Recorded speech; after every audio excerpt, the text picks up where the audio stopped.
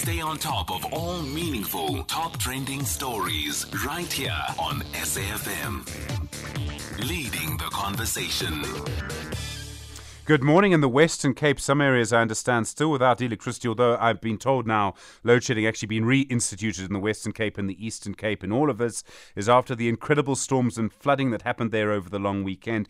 It turns out around 2 months' worth of winter rainfall fell over the Western Cape, that part of the country, in just 24 hours. Dr. Peter Johnston is a climate scientist and research officer at the UCT Climate Systems Analysis Group.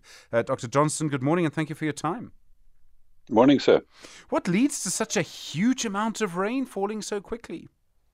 Well, let's just make a slight correction there. The sort of maximum rainfall that fell in 24 hours was around about 120. So the whole event between some places, sort of between 150 and over 200 occurred during the sort of 2.5 days, which is equivalent to 2 months worth of rainfall. So it is an extreme event. It's very unusual, and one has to look and say, well, why so much rain? And obviously, it's got something to do with the system that formed. It's called a cut-off low system. It's a very intense upper air system that links with the lower surface air, and huge convection that happens. It's a massive. It's not a thunderstorm, but it's a massive storm cell, if you like, and it's cut off from the westerly to easterly flow of the normal mid-latitude cyclones or cold fronts that the Western Cape usually experiences.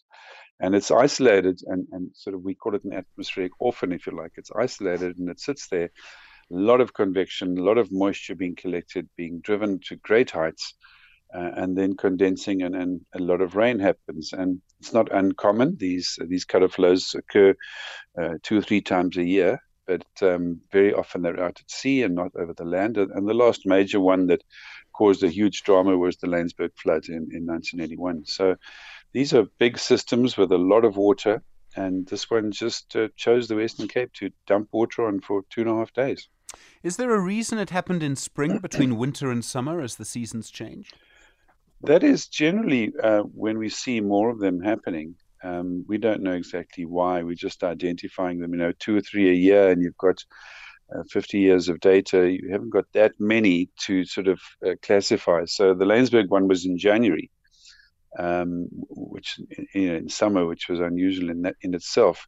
But we do very often see them in late winter, coming into summer. But we don't exactly know why that's the time that they generally form. But as I said before, they do form throughout the year, but they don't really sort of make landfall that often. But it's not every autumn that we have them, and certainly not of this magnitude. This is one that we're going to remember, the Heritage Day flood.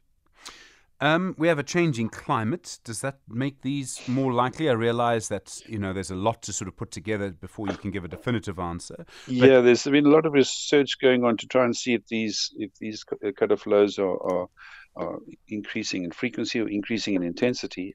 Certainly, intensity is one thing that we're very worried about, because the atmosphere itself is more excited. There's more heat going on. There's more convection going on, and we're seeing more and more extreme weather worldwide. So it's reasonable to assume that cut-off flows can increase in intensity, but having said that, we're not going to say that they are going to happen more often over the Western Cape or over a certain place. But certainly, if they do form, there's a possibility. The energy is there, the potential is there for them to be more intense.